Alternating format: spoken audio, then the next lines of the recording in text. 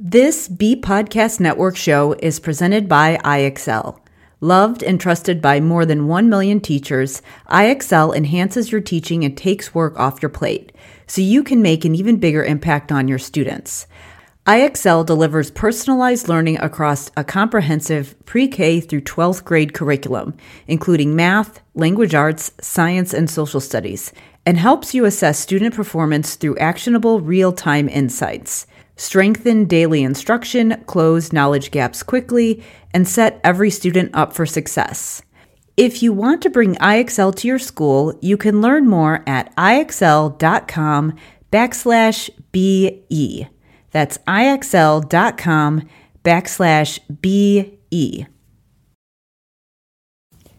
We're proud to be sponsored by MyFlex Learning. MyFlex Learning is a scheduling platform that helps middle and high schools meet the individual needs of all students. Schools can easily create and manage time for flex blocks, activity periods, RTI, therapy, and teacher appointments, and much more.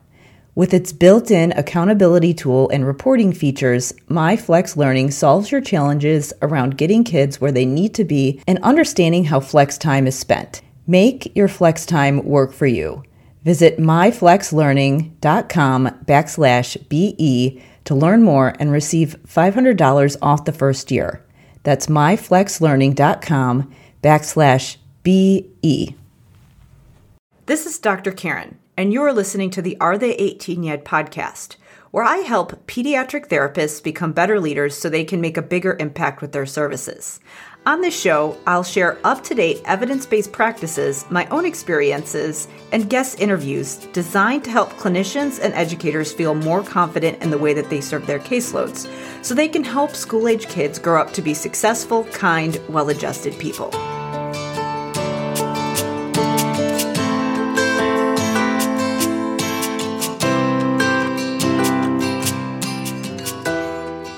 Hey there, it's Dr. Karen, and welcome to episode 80 of the Are They 18 Yet podcast.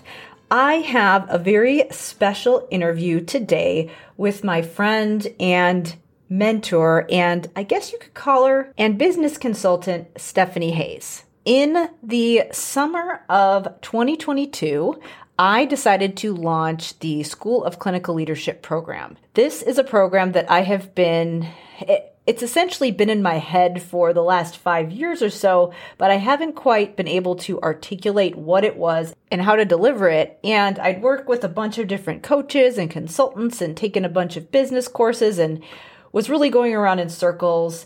And so I hired Stephanie to essentially help pull the idea out of me so that I could bring it to life. And so during the course of the launch process, when I was creating the program, when I was creating all the marketing materials for the program, when I was creating the event that is designed to lead people into the program and really give them a taste for what is in store for them when they join, as we built all these things, we decided to document it in a weekly Facebook Live session that went live in a bunch of the Facebook groups that I admin, as well as my YouTube channel, and as well as some of Stephanie's channels as well. And essentially what we did is just give everyone a peek behind the scenes of the development of the program, share a little bit about why I designed it the way that I have, who it's for, some of the challenges, questions, struggles, some of the work that I had to do internally, and as well as the actual tactical implementation. So we just wanted to document it. And also, part of this is a micro experiment, which we actually talk about in this episode. So it's very meta. These episodes are actually designed to help me practice talking about what I do, because being able to talk about what you do and sell it to other people so that they want to work with you, whether it be in an actual business setting when you're selling something, or whether you are a clinician and you are employed for someone, but you have to sell someone on an idea or a project or a particular strategy, all of that is really important. Getting that clear message down is really key. And so part of this was practice for me in that realm. So I wanted to share this episode in particular because we dive into the concept of the micro experiment and how I coined that term, how I developed it, and some of the thought processes that went behind it, as well as the thought process that is behind the development of the Clinical Leadership Roundtable, which is a free ongoing event for clinicians that is designed to help them map out their career path and create some micro experiments that help them to launch the next stage of their career, as well as why I designed the School of Clinical Leadership. The School of Clinical Leadership is a program that helps pediatric clinicians launch and execute on the next stage of their career so that they can serve in a way that helps them feel aligned and fulfilled in their work. If you are interested in checking out the Clinical Leadership Roundtable, then go to drkarendudekbrandon.com/leadership roundtable. Again, that's drkarendudekbrandon.com/leadership roundtable. Again, this is an ongoing event for pediatric clinicians who want to map out the next stage of their career journey. So if you are a speech pathologist, an OT, a PT, a music therapist, a social worker, a psychologist, or other specialized service provider, and you love what you do, but you think that you could be doing more as far as the way that you provide your services, and you want to explore other ways that you can be of service, then definitely check out the Roundtable. And then to get more information about the School of Clinical Leadership, you're going to want to go to drkarendudekbrandon.com/leadership. Before we get going, I had to share a little bit about Stephanie. So some of Stephanie's clients share that she is kind of like the business partner that you don't have or that you wish you had. So before I started working with Stephanie, we actually have worked together multiple times over the years, and she has saved me from self-sabotaging and doing things that make me miserable so many times. I actually talk a little bit about one of those situations in this interview, but Stephanie is a business strategist, but her specialization is really helping people build businesses from the ground up. And one of the specific strategies that she focuses on is building assets that help you to create an impact with your services. So this could be services, products, programs that you offer. So it really falls in line with this whole concept of being creative with the way that you provide services. And obviously, Stephanie focuses on all kinds of businesses, not just clinical businesses like mine. I know she has a couple clients who are therapists, but what she is really amazing at is really believing in her clients and really seeing the potential when you don't necessarily see it in yourself and pulling it out of you so that you can see what's actually possible. This whole process has been such a journey for me. We had to have so many discussions back and forth and really getting clear on the ideas. And this program would definitely not be possible. It would not be here if it wasn't for her. So, deciding to work with Stephanie again for the second time this year is definitely one of the best decisions that I've made for my business. So without further ado, we will get to the interview with Stephanie Hayes, where we talk about micro experiments, self-talk, and all other kinds of internal struggles that we have to work through when we are building big ideas.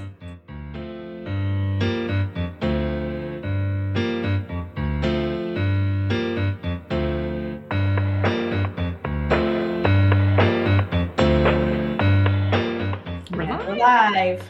All right. Yay. We're getting closer. Yeah. Getting closer. I'm excited for you. Me too. I'm excited for you because I know how much has happened in your sort of journey and your transformation and all of the stuff that you have started to learn about yourself and about honing in on what this is and how it aligns with what you want. So I'm excited for that part of it, but people see the tip of the iceberg, right? And when we finally go live, it's going to be really exciting. One of the things that came up this week, which I thought was super interesting and that I know has been a real part of your sort of journey in your past, was this this narrative that you were telling around how you got to where you are. Yeah. And one of the things that you used in order to get to where you are was like a strategy of micro experiments. And I thought this was super interesting because what it does is it actually is really relevant to whether you're going through your career shift or whether you're actually building a business or whatever it is that you're doing in your life. Yeah. We think that we need to have it all figured out before we do anything. We think we have to make these big momentous, this is the first step. But what you actually did just sort of intuitively when you were trying to figure out your own path as an SLP was you tried all these different directions, right? You kind of like did these little micro experiments and you tried here, you tried there. And that is what we're all doing on a regular basis. And I think we talk ourselves out of it and we try to tell ourselves that that's not the way we're supposed to do it. But actually, that's the most effective way to get from where you are to where you want to be. So I want to hear more about your experience in building those kind of micro experiments and how that helped you get where you wanted to go faster, sooner, more accurately. Like, how did that happen? So the whole purpose behind it, with which I, as you said, was doing intuitively without realizing it, there's actually 3 things. So there's number 1, figuring out what direction you want to go in your career and seeing, because sometimes you really don't know what you're going to like until you try it. There's like some TED talk out there. Some smart person said one time, don't follow your passion, let your passion follow you. So of course you have your interests, you have your things that are meaningful to you based on your past experiences. But sometimes we really don't know how much we are going to like or dislike something until we try it. So that's the first part of it, which is sort of the main part of it. But then there's other things that it does for you as well. The second thing is that many times when you want to make a leap, a lot of times people feel this whole catch-22 of, I don't have experience doing the thing, so I feel like I'm not qualified for it. But the only way to get experience doing the thing is to just do it. But from a job perspective, sometimes it can actually be hard to get hired for something if you don't have experience doing it. And I'm using big air quotes there. So what the micro experiment can do is start to build up that portfolio of experience now in the position that you're currently in, whether it's a formal, official job that you're going to do, whether it's just, starting a business like a private practice, whether it is shifting to a new setting or using your transferable skills that you learned as a clinician to something that's not clinical. I know, like, my mother-in-law is a nurse and she does some kind of like an admin type of job in more of a corporate setting using her skills that she had as a clinician. So she, again, there's all different ways that you can look at this, but that's the second thing, is that you're also building your experience and you're learning ways to sell yourself. You're building up that portfolio. And a lot of times people are doing this intuitively without realizing it, and they don't realize how much experience they actually have. But if they do it more strategically, that they can actually seek out and try to create some of these experiences if they actually start to think about what might they want to do. And again, it's an experiment. You never know for sure. You're going on your theory of what you think you might like, and it's exploratory, but at the same time, you are strategically moving towards something instead of doing it haphazardly. So that's the second thing. There's exploring your career options, building your portfolio of experience. And then finally, the other thing, which, if you're for therapists, and I think this could apply to, anybody who's doing in a role where they're being of service to other people, these things that you do as micro experiments can help you to serve the people that you're serving now at the same time. So it's really a win for everybody. When I was in the school systems, all the things that I did were things that would help me to, think about the next stage of my career, but also it was helping the students and the facility and the school, like the staff that I was currently in. So it was really helping everyone. And I think that that's really important for this particular a group of people because that's the whole point of why they decided to be therapists in the first place. So that's really the whole idea behind it. I could get into some more specific micro experiments. Some of them are things that I sort of created for myself, and some of them were more official jobs that were more short term. Some of them were even job interviews, shadowing someone. Like there's all different ways that you can approach this to kind of explore different things. And yeah, oh, sorry, go ahead. Go ahead. No, I was going to say, like, it's such a slippery slope of, there were certain things that I didn't go that direction because some things I'm like, I hate this. Like, I legitimately hate this. When I first started working with you, I had this whole consulting setup. It's a great business model, but I hated it and I was bad at it. I worked so hard to try to get good at it. And you were finally like, just stop. You're miserable. Like, I think you know what I'm talking about. Yeah. And it's a great model for some people. It just really did not work well for me specifically. Yes. So sometimes you have things where you're like, hell no.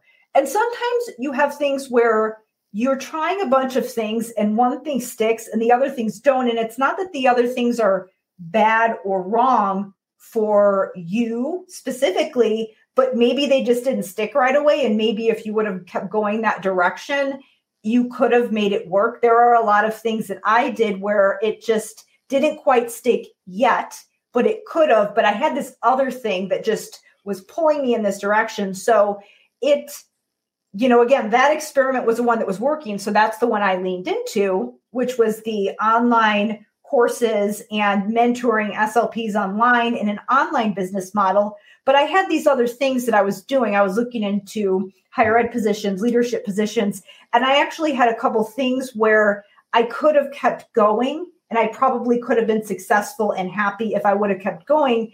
I just chose not to do it. So sometimes you don't have this clear delineation of this isn't going to work. Sometimes it's just a choice.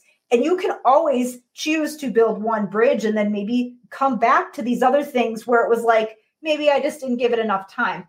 So there is this concept of, like building one bridge at a time. You can't, you can kind of experiment. And if one thing is working, you can go that way, do that, get good at it, get it kind of set up. And then you can start to explore these other things, because a lot of times people don't have just one thing that they do. Maybe they have one thing that they're focusing on building at a time, but then they can kind of eventually redirect their energy to somewhere else. Or what I thought I might want to do was do something like start the online stuff, get that built up, because that was something that would be a little more feasible schedule-wise, because I was working full-time in the schools while I was building it. And then it's like, oh, well, once I build this and, that's bringing in enough income that I can leave the school, I could start taking private clients and I'd have more flexibility during the day. That's not what I chose to do, but it was an idea on the table. I could do it.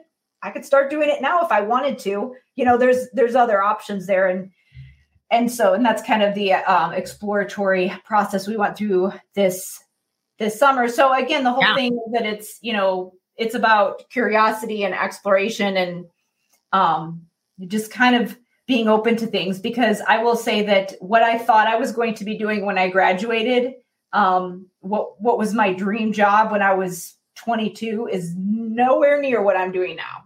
But that makes sense because we don't know ourselves that well, right? Yeah. And I know this is the first thing I do with every one of my clients is we come back to, who are you? What do you want? What is burning up for you?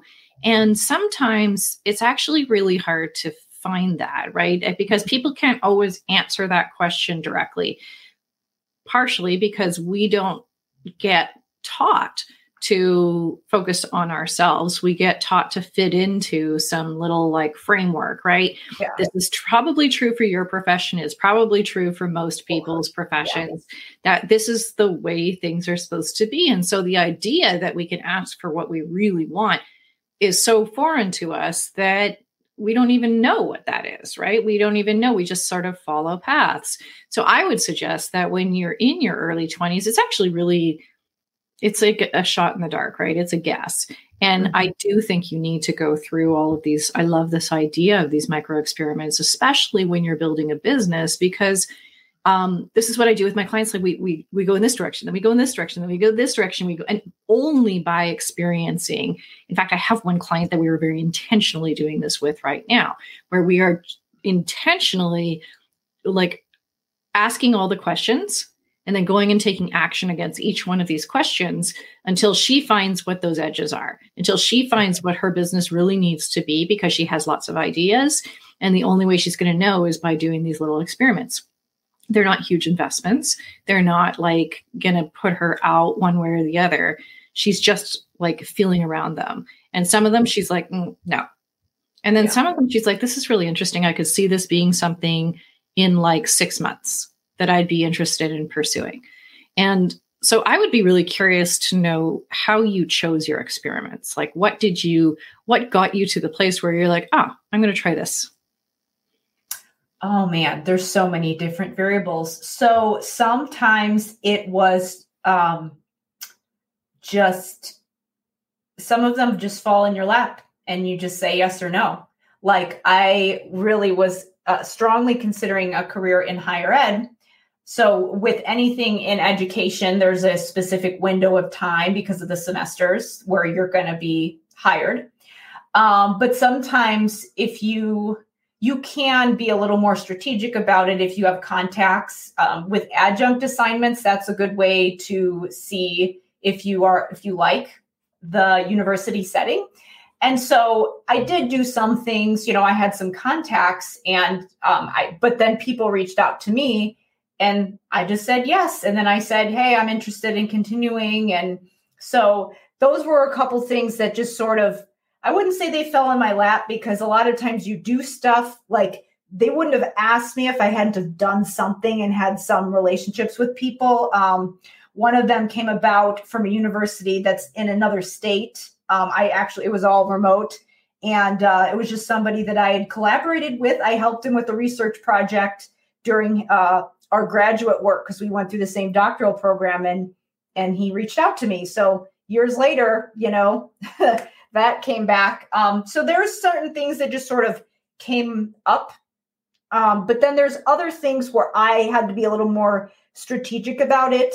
How I did it specifically was that I was working on my doctoral program in special ed, and I was getting the director of special ed credential at the same time. Actually, I added the special ed credential later, which meant I could be a special ed administrator, because in my doctoral classes, I actually really liked some of the stuff that was more administrative. So it was sort of like an unintentional experiment where it was like, oh, I really like this. Maybe I'll add this other thing. But then once I knew I wanted to do that, I would have these class assignments, and I would always try to figure out a way that I could do something that was, number one, something that my administrators kind of needed to be done, that needed to be taken off of their plate, that I could do, that could be helpful in my district, so that I could do some different things that I wouldn't normally do in my job role, but that still kind of made sense. I like to say it wasn't outside the box. It was kind of on the edges of the box,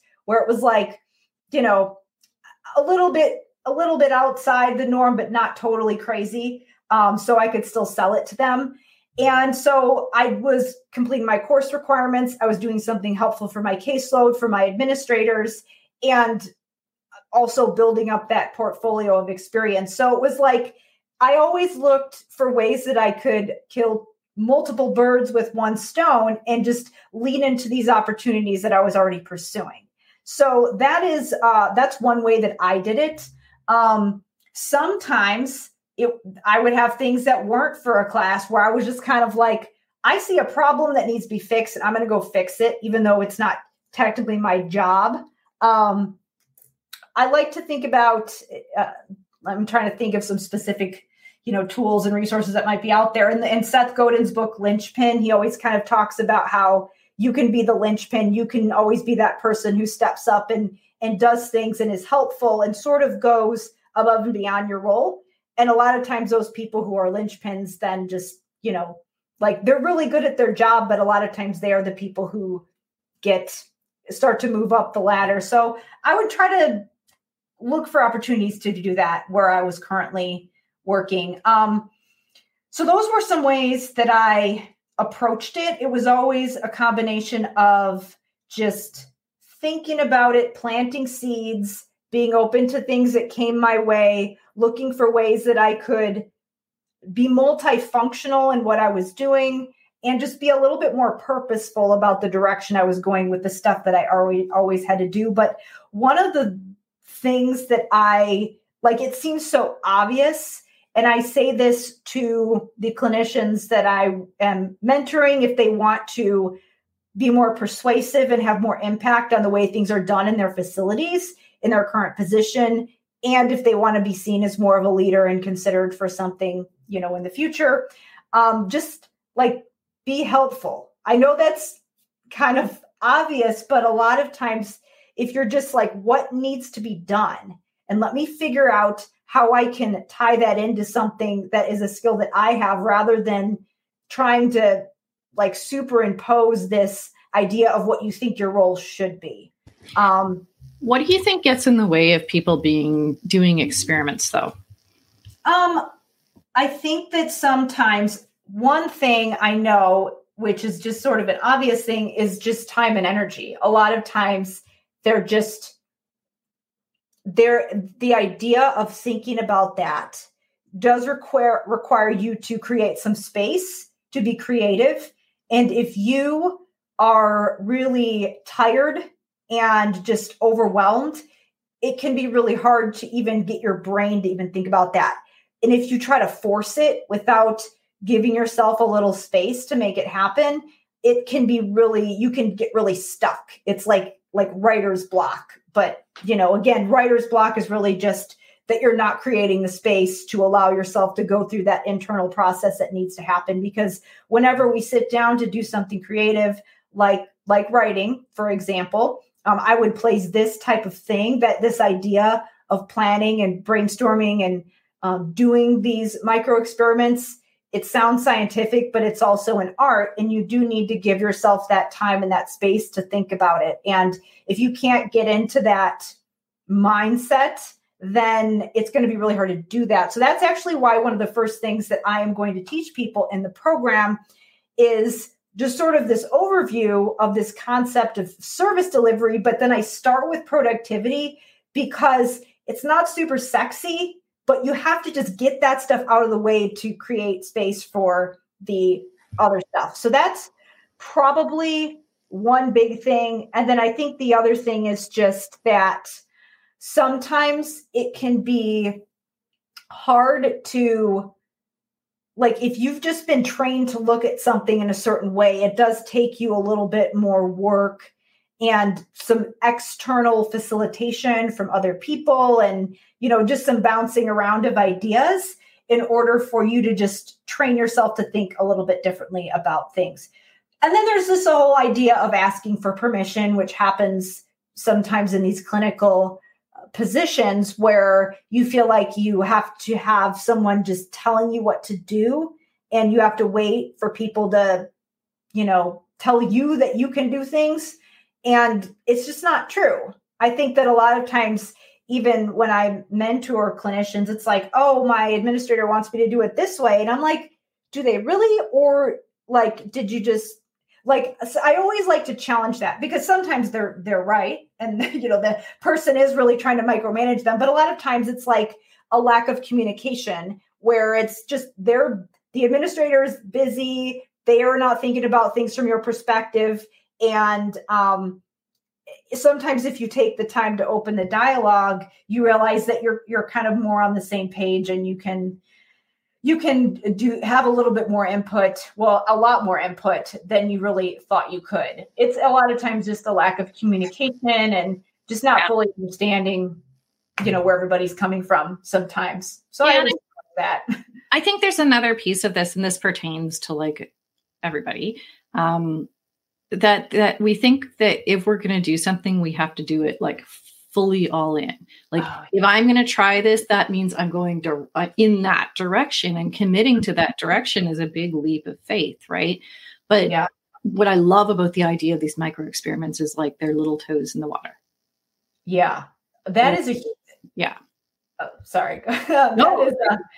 That is a huge thing. So in this field specifically, there are some adventurous types, but there are a lot who are, like, this isn't the entrepreneur mindset where it's like leap and the net will appear. I mean, some people think like that, but a lot of people care about security and they want career stability. They want to be able to explore without, doing something crazy. And so, that it's a little bit of a black or white thinking where it's like, I can't just do it a little bit. I have to, go all in. I know that sometimes people who are starting a private practice, like that's one of the mindset shifts that I've seen being taught where it's like, you can kind of start up on the side. And this doesn't just apply to private practice. That's an obvious example, but there are a lot of other ways that you can do it outside that private practice model where you can start to do these mini experiments, see what you like, and even generate some income too. A lot of these may not at first, but they can potentially. Yeah. And I mean, I don't think you necessarily have to be like an entrepreneur or have an entrepreneurial, model that you're working towards. I think that you can innovate and you can experiment within your existing roles and within the existing constraints and, find that place for yourself. And I think like this has a lot to do with how you think about yourself and how you sort of show up as a person in your role. And this is a lot of like kind of what you're talking about in terms of developing internal leadership, right? And you sent me a quote today that just made me go, because I did the same thing for you. What was it? Like I'll paraphrase, but it was something like, what would people think if they knew how you thought about yourself? It was, do you believe people would think differently about you if they knew how you talk to yourself? From my from another person who was a clinician and went outside the traditional career path. Yeah. So kind of ironic, but yeah. So let's unpack that. Yeah. Oh man. Because it's relevant to the conversations that you're having and and like the stuff that you are creating for this new program. It's so like different than what you have done in the past. And it really is digging into this shift in how we think about ourselves. Because everything now is focused on how we progress, how we grow, either inside our roles, outside our roles, into new versions of our roles, whatever that might be. And that's what this whole program, like what it's wrapped up in. And so a lot of that comes back to how we think about ourselves and how we talk about ourselves to ourselves. Mm-hmm. Yeah. I mean, this has sort of been an ongoing thing my entire life. I was just thinking about my ice skating coach when I was like, grade school, who used to tell me, be nice to Karen. She was one of the only people who knew how to get me calm when I was, needed to be talked off the ledge, freaking out about something. So, yeah, I mean, I think there's a process, there's a learning curve, there's a period of discomfort. And I'm in there right now. So it's something new. It's something that everybody who will be going through this process will be working through. So I do think that I've always thought it was kind of woo-woo, but I think it's true where you do have to think about your identity. Actions and identity kind of go together. And there's this whole reciprocal thing where it's like, which one do you start with? Is it the chicken or the egg? And I think it can kind of go both ways. But I think really the whole concept of like being a leader to yourself, to others, that's a really big shift to make, because when you think like that, then you stop thinking that you have to be told to do something and that you have to be given permission to do something.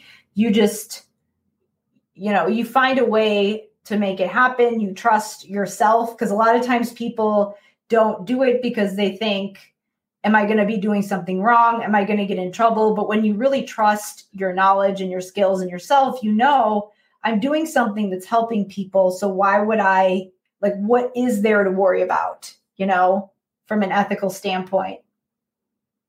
Yeah. And obviously nobody's, going to go off and break laws or, right. Yeah. Well, compliance, that is a thing. That is definitely a thing that comes up with professional licensure. And that is something that is very frustrating in entrepreneur groups when you're a therapist who has a licensure in a state and people are like, just do it this way. And you're like, I don't want to lose my license and all of this stuff. So that is another reason why I thought we need something specifically for people who understand education and healthcare and the clinical sphere.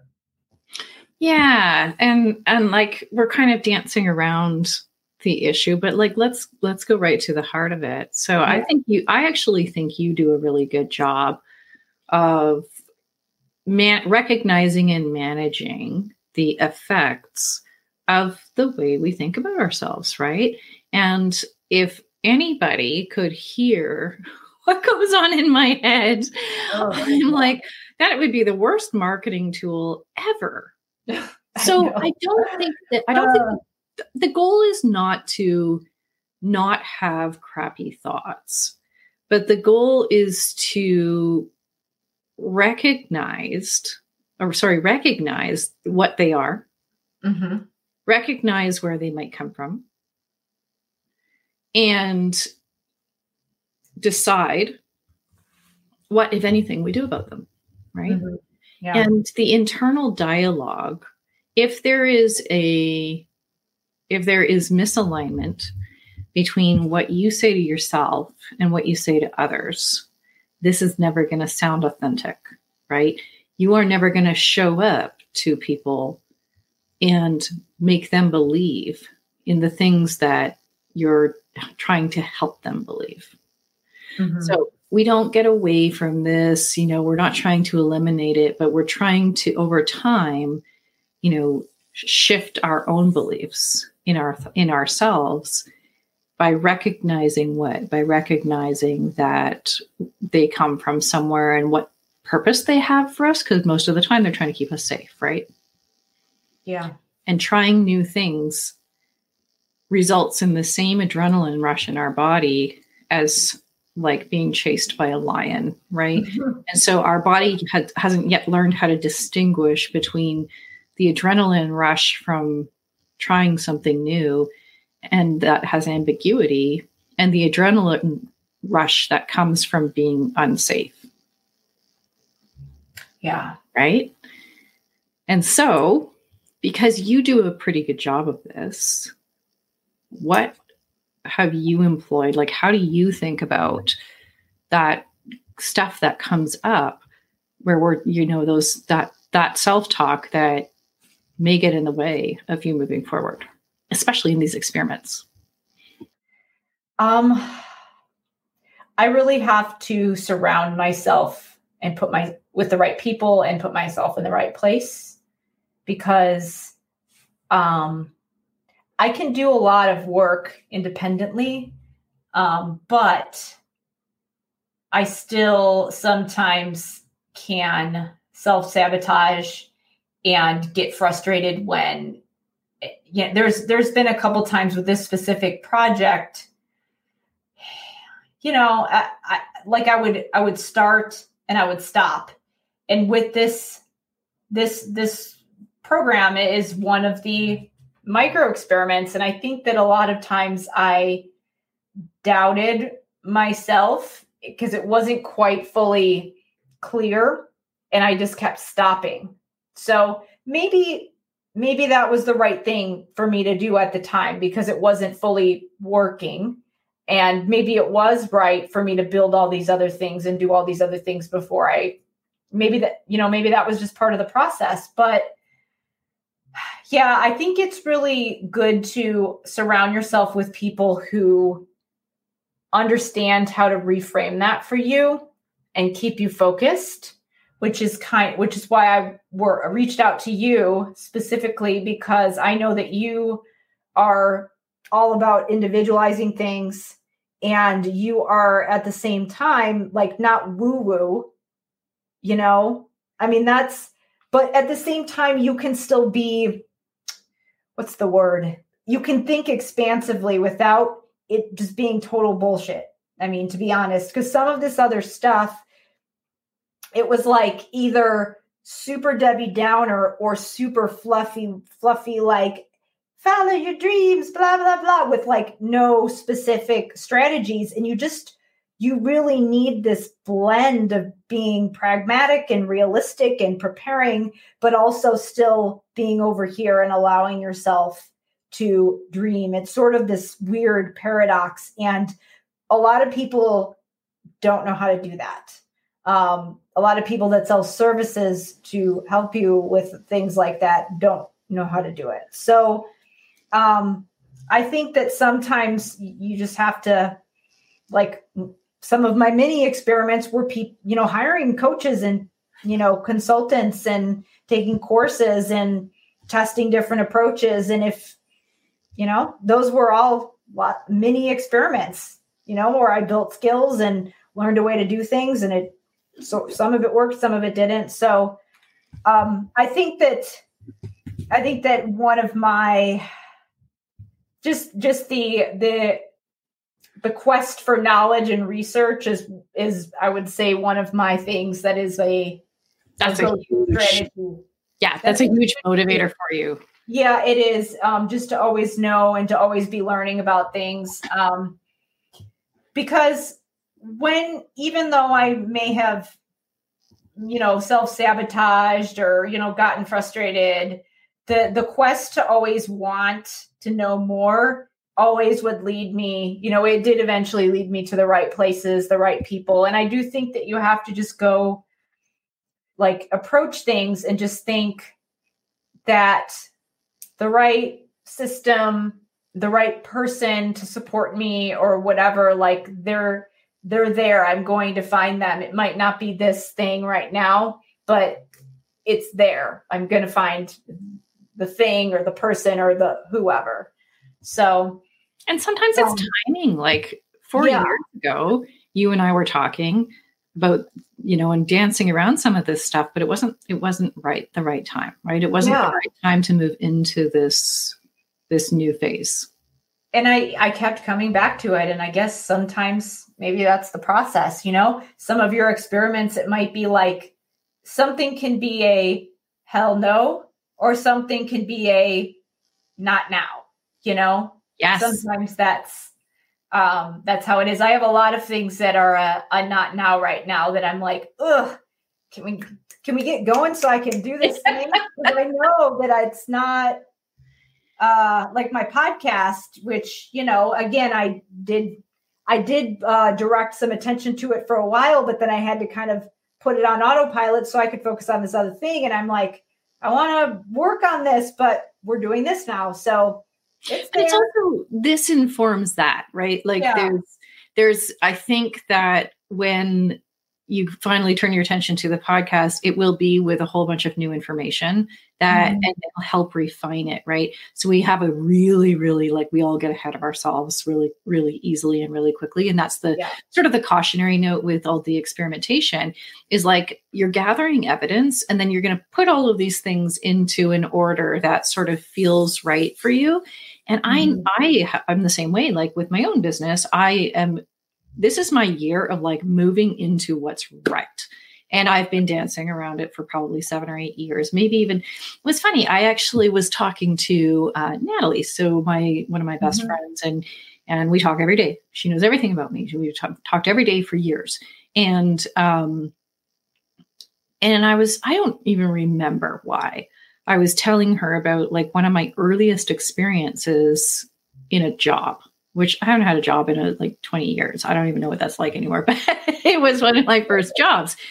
And when I started telling her about it, it was some story. I got, like, excited. Like, I was like, I had that feeling again where I was just like, oh my gosh, I love this. Because in that role, I was put into, like, this director role really early on. I was quite young. And I worked for a company that was incubating companies, and we were building companies for sale. And I would put all of the pieces together. Like they just kind of gave me free rein. They were like, go do, like, make this happen. And these were multi-million-dollar, like, investments, right? Building these businesses. And it was the most exciting, rewarding, fun, interesting, like, passionate work I've ever done. And here I am 20 years later, maybe 20, 25 years later, where I've come full circle to this place where I'm like, what I really love is incubating and building and, like, crafting these new companies with the intention of exits. And I'm like, oh, when I was talking to Natalie, I was like, oh, well, it's because that's where I started. And that's what I loved. And I ignored it for so long, right? I ignored it. It was like it sat dormant for 20 years. Mm-hmm. And then suddenly here we are, right? So these things, like, they kind of sit dormant. And I think maybe if I had pursued it at the time, it wouldn't have been the right time, because I needed to develop all this experience and all of this education and all of this stuff till now I'm actually in the position to know enough to be able to make that my thing. Yeah. Right. And so here, like, this is the process we go through. And the not right now is as good an answer as yes or no. Yeah. Yeah. So tell me a little bit more about how we're going to build this in to the program. Yeah. As far as the not right now and the exploration. So in the event that is going to lead people into the program and enroll them, we are taking them through a process of self-discovery. And then they're going to use that to figure out, like, what skills they already have based on their discipline, based on their background, based on whatever their experiences are, whether it be based on their specific clinical background or whether it be just because of other experiences that they've had, other talents that they have, who they want to work with, how they want to work, considering all the factors, not just what they think is the way that they're supposed to go, but how they really want to work, and really getting clear on that. Because I think that like, you have to be open to things. You have to be open to possibilities that you don't know. You don't know if you're going to like it unless you try it. But if you don't have that clarity on, like, this is how I like to work, it's really hard to prioritize and make decisions, because sometimes, like, it is really hard to figure out and get things exactly the way that you envisioned it when you created this brainstorm self-discovery plan. And a lot of times that self-discovery is based on what you know now. And sometimes when you experiment, you realize that there might be other ways that you might like it. So there has to be that balance between the two things. So what I want to guide people through is using that, but then also creating this matrix and these options that they explore to kind of match it up to what they thought. And so it's really they're testing theories about what they think they might want, what they, where they want to go. And then, with this whole brainstorming process, identifying these micro experiments that they can do. And in the actual program itself, there are some specific tactics. There are some specific tools. Because this is about pediatric clinicians, there are certain topics that are relevant for all of them to be considering when they're thinking about how they can be of service. One of the things that I have a big suite of courses on is executive functioning, because that's one of those things that I see as like this umbrella that impacts a lot of clinical areas. So that's one lens that I want them to be thinking through as they're thinking about how they can be of service as a clinician. But again, they're able to kind of customize how that looks for them. And the whole concept of, as they're doing this exploration process, the concept of planning for service delivery rather than planning for therapy, because then you're thinking bigger picture about meeting the needs of kids on your caseload now and in your community, because that's what can kind of help this, the whole creative process of what can I actually do with my skills. And that's what can help you kind of think about more specific things that you could be doing to, offer a service, whether it be things that you could do as a micro experiment in your facility now to, for all the reasons that I mentioned. And then also whether it be actual services that you offer as like a self-employed person. So that's the concept of service delivery, the concept of exploration and micro experiments. And then the other things that are going to be layered in there, obviously we have tools for productivity because you need to be able to create the space to make this happen. And then the other thing is that the focus on leadership and reform, because that's when you're thinking about how to actually deliver these services, you do have to think about how to be persuasive, how to build relationships, and how to sell yourself. So there's going to be a whole section on leadership and reform. And I actually haven't built that yet. That is what these roundtable discussions that I'm going to be creating are going to be about. And that's what's going to be the ongoing content. So what I have now are some of the core basics about service delivery, productivity, the executive functioning. And so those sections can be added and expanded on. The other thing that I have in there under service delivery is the concept of assets and leverage, because that's a big thing as far as just like creating tools for yourself to make these things happen. So those are sort of some of the core tenets and tools that I'm actually going to be teaching people to use as they apply whatever to their specific tactics. But the kind of the intro event is about the self-discovery and mapping out some of those possibilities. And then the program itself is expanding on that and giving people some specific tools and also a community to make that happen. And I will say,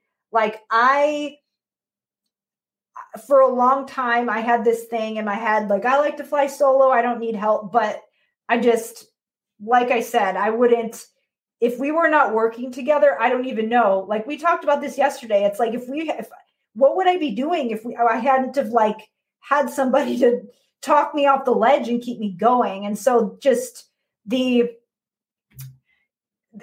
has to be this blend of self-reflection, but also using other people, because a lot of times they can help you see your blind spots. And so that's why, that's why there's the community. That's why I'm offering this as a person who's gone through this process. And hopefully, again, we're creating a community because there'll be other people with experiences that are going to come into the program as members as well. So, I think that's really interesting. Like, I think that's such an interesting part of the whole design is I think that each of these clinicians are used to being around each other. Yep. But not across the disciplines. Right. And I think there's so much to learn, and so much innovation that can happen and so many understandings that can develop and support that can develop through those relationships and through that communication. Yeah. Speaking of going back to a passion that was lying dormant, being a self-employed person and not working on a team. Like when I was in the schools, the days that we would have brainstorming sessions with the team were my favorite days. Yeah. People think I'm crazy because I liked IEP meetings, not necessarily the paperwork, but I legitimately looked forward to IEP days because that's when we would have that group discussion and collaboration. And so I'm just itching to do that again. Yeah. Awesome. I can't wait. Okay. So what's on tap for the next week? Because we're inching towards your launch. Yep. We're inching towards the roundtable event, which I think is going to be really cool, but that's like pre-launch of the program. So what do you got going on? So lots of copy, writing lots of emails. So I'm working on the emails that are going to be inviting people to the event, and I'm working on some of the tools and what I'm going to share in the event in the Clinical Leadership Mastermind Facebook group. Some people might be watching this live stream from that group. So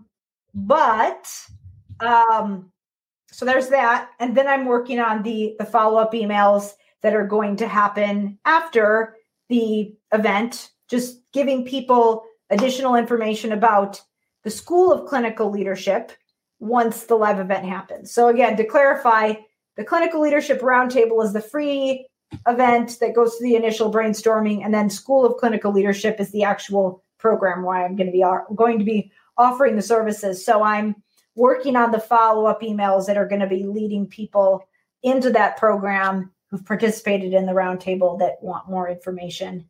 Yeah. And are ready to start mapping out their next career move. So that is what I'm working on. And a little bit with the Facebook ads, going back and forth with some messaging. That was kind of interesting, communicating with a copywriter through my Facebook ads person when I wasn't even clear on the message. So obviously the finished product was not good, which was, not their fault because I wasn't communicating clearly. And we actually, before I got on this call, I just approved some copy for an ad that was looking pretty good. So it helps to get clarity. So we did. And it was a huge momentous shift because everything that came out of you after that was like night and day, right? Yeah. So if I said to you right now, Karen, what's the big promise for the program? The big promise is for them to get clarity and a plan on mapping out what their next career move is and making that happen.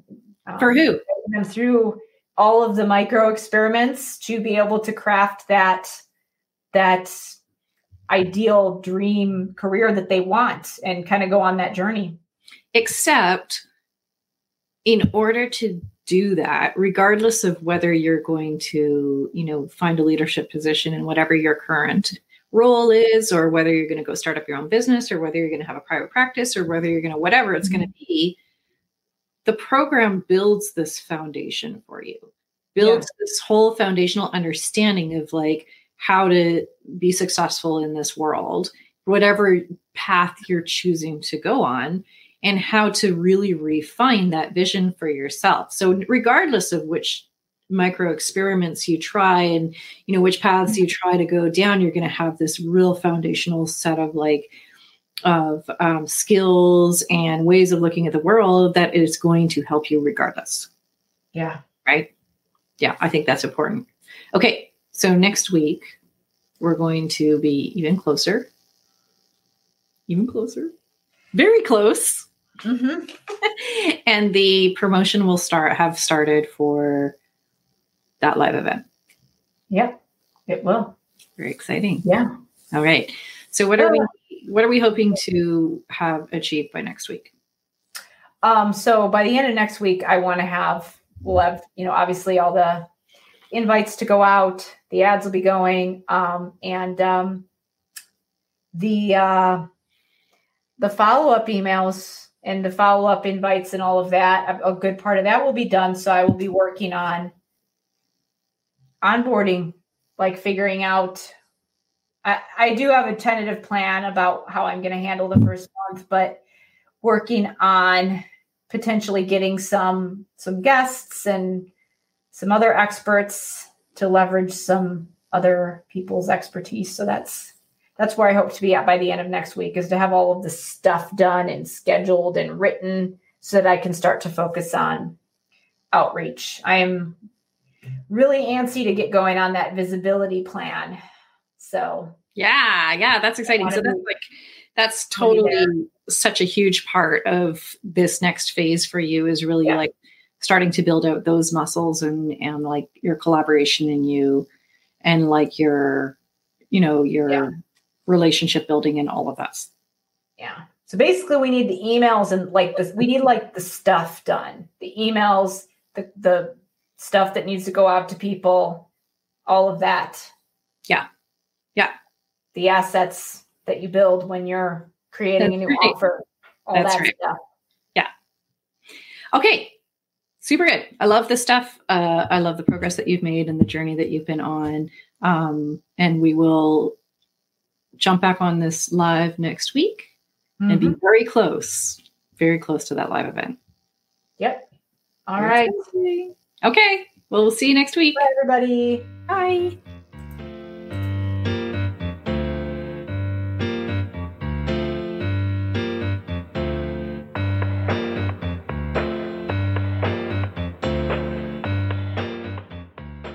Before we wrap up, I wanted to share a couple important links based on some of the resources that I discussed in this episode today.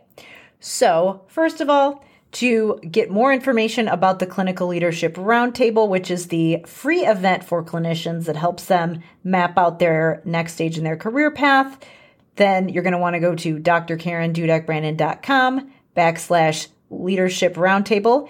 And if you want more information about the School of Clinical Leadership, which takes you on the next stage of your journey and actually gives you the tools and the strategies to walk you through that next stage in your career and actually make it happen, then definitely go to the School of Clinical Leadership enrollment page at drkarendudekbrandon.com/leadership.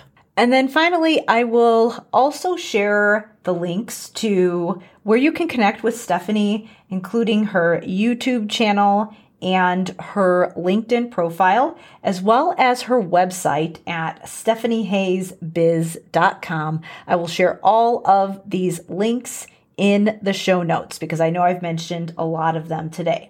Thank you again for listening and for being here. As always, please share this with your colleagues if you found it useful, and leave us a rating wherever you listen to your podcasts if you enjoyed this episode.